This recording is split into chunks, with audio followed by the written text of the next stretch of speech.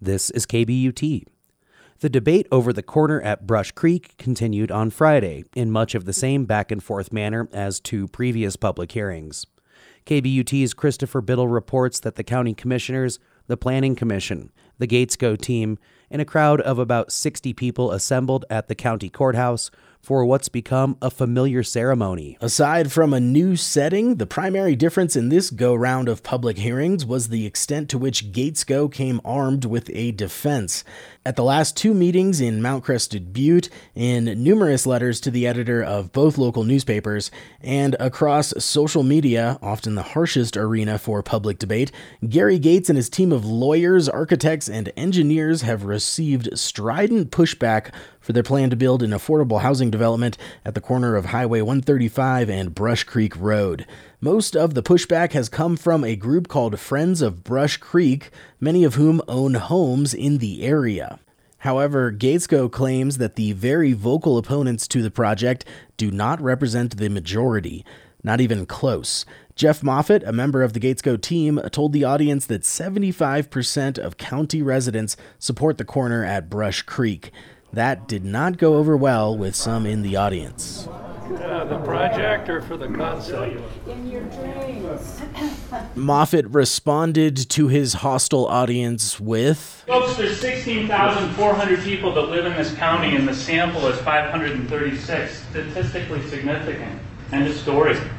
Moffitt called the data he gathered an amalgamation of several different sources, including a petition with a little over 1,300 signatures and studies done by the county and Western State Colorado University.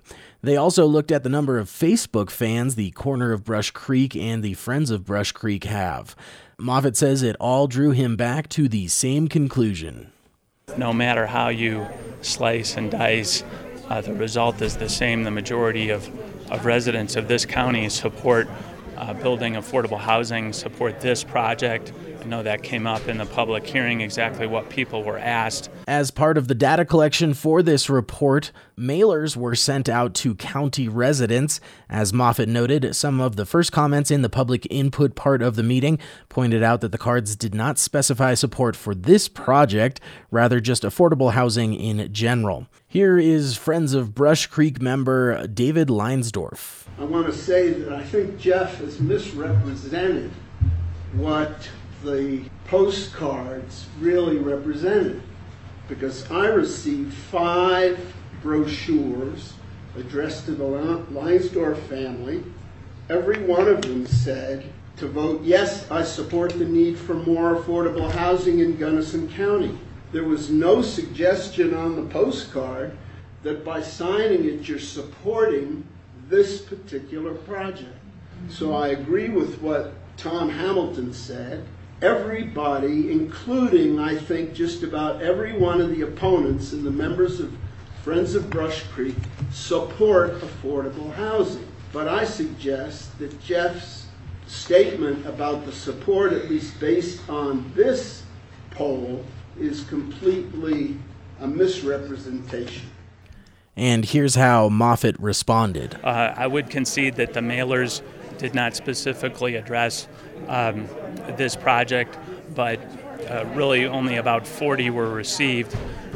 So if that reduces our petition count from 1,360 to 1,320, it doesn't change the overwhelming support throughout the county. Moffitt later said that he would take out the 40 cards that were mailed back, but other than that, he's sticking to his guns. Certainly people who signed the petition online saw it explicitly.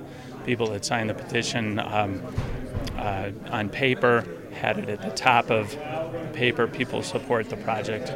75-25 would be very conservative. The Gatesco team also presented a new round of designs for the project with fewer buildings, fewer units, and more deed-restricted units for sale. They also mounted a strong defense against one citizen's attacks on Gatesco's reputation for poor quality housing. The town of Crested Butte had only recently submitted a letter to the developer, and so Gatesco's lawyer Kendall Bergmeister said that he'd not prepared to respond. That warranted another continuation of the public hearing, but both boards seemed happy with the idea of the next one being the last. That meeting will occur on June 1st at 10 a.m. at the Gunnison County Courthouse. Reporting for KBUT, I'm Christopher Biddle.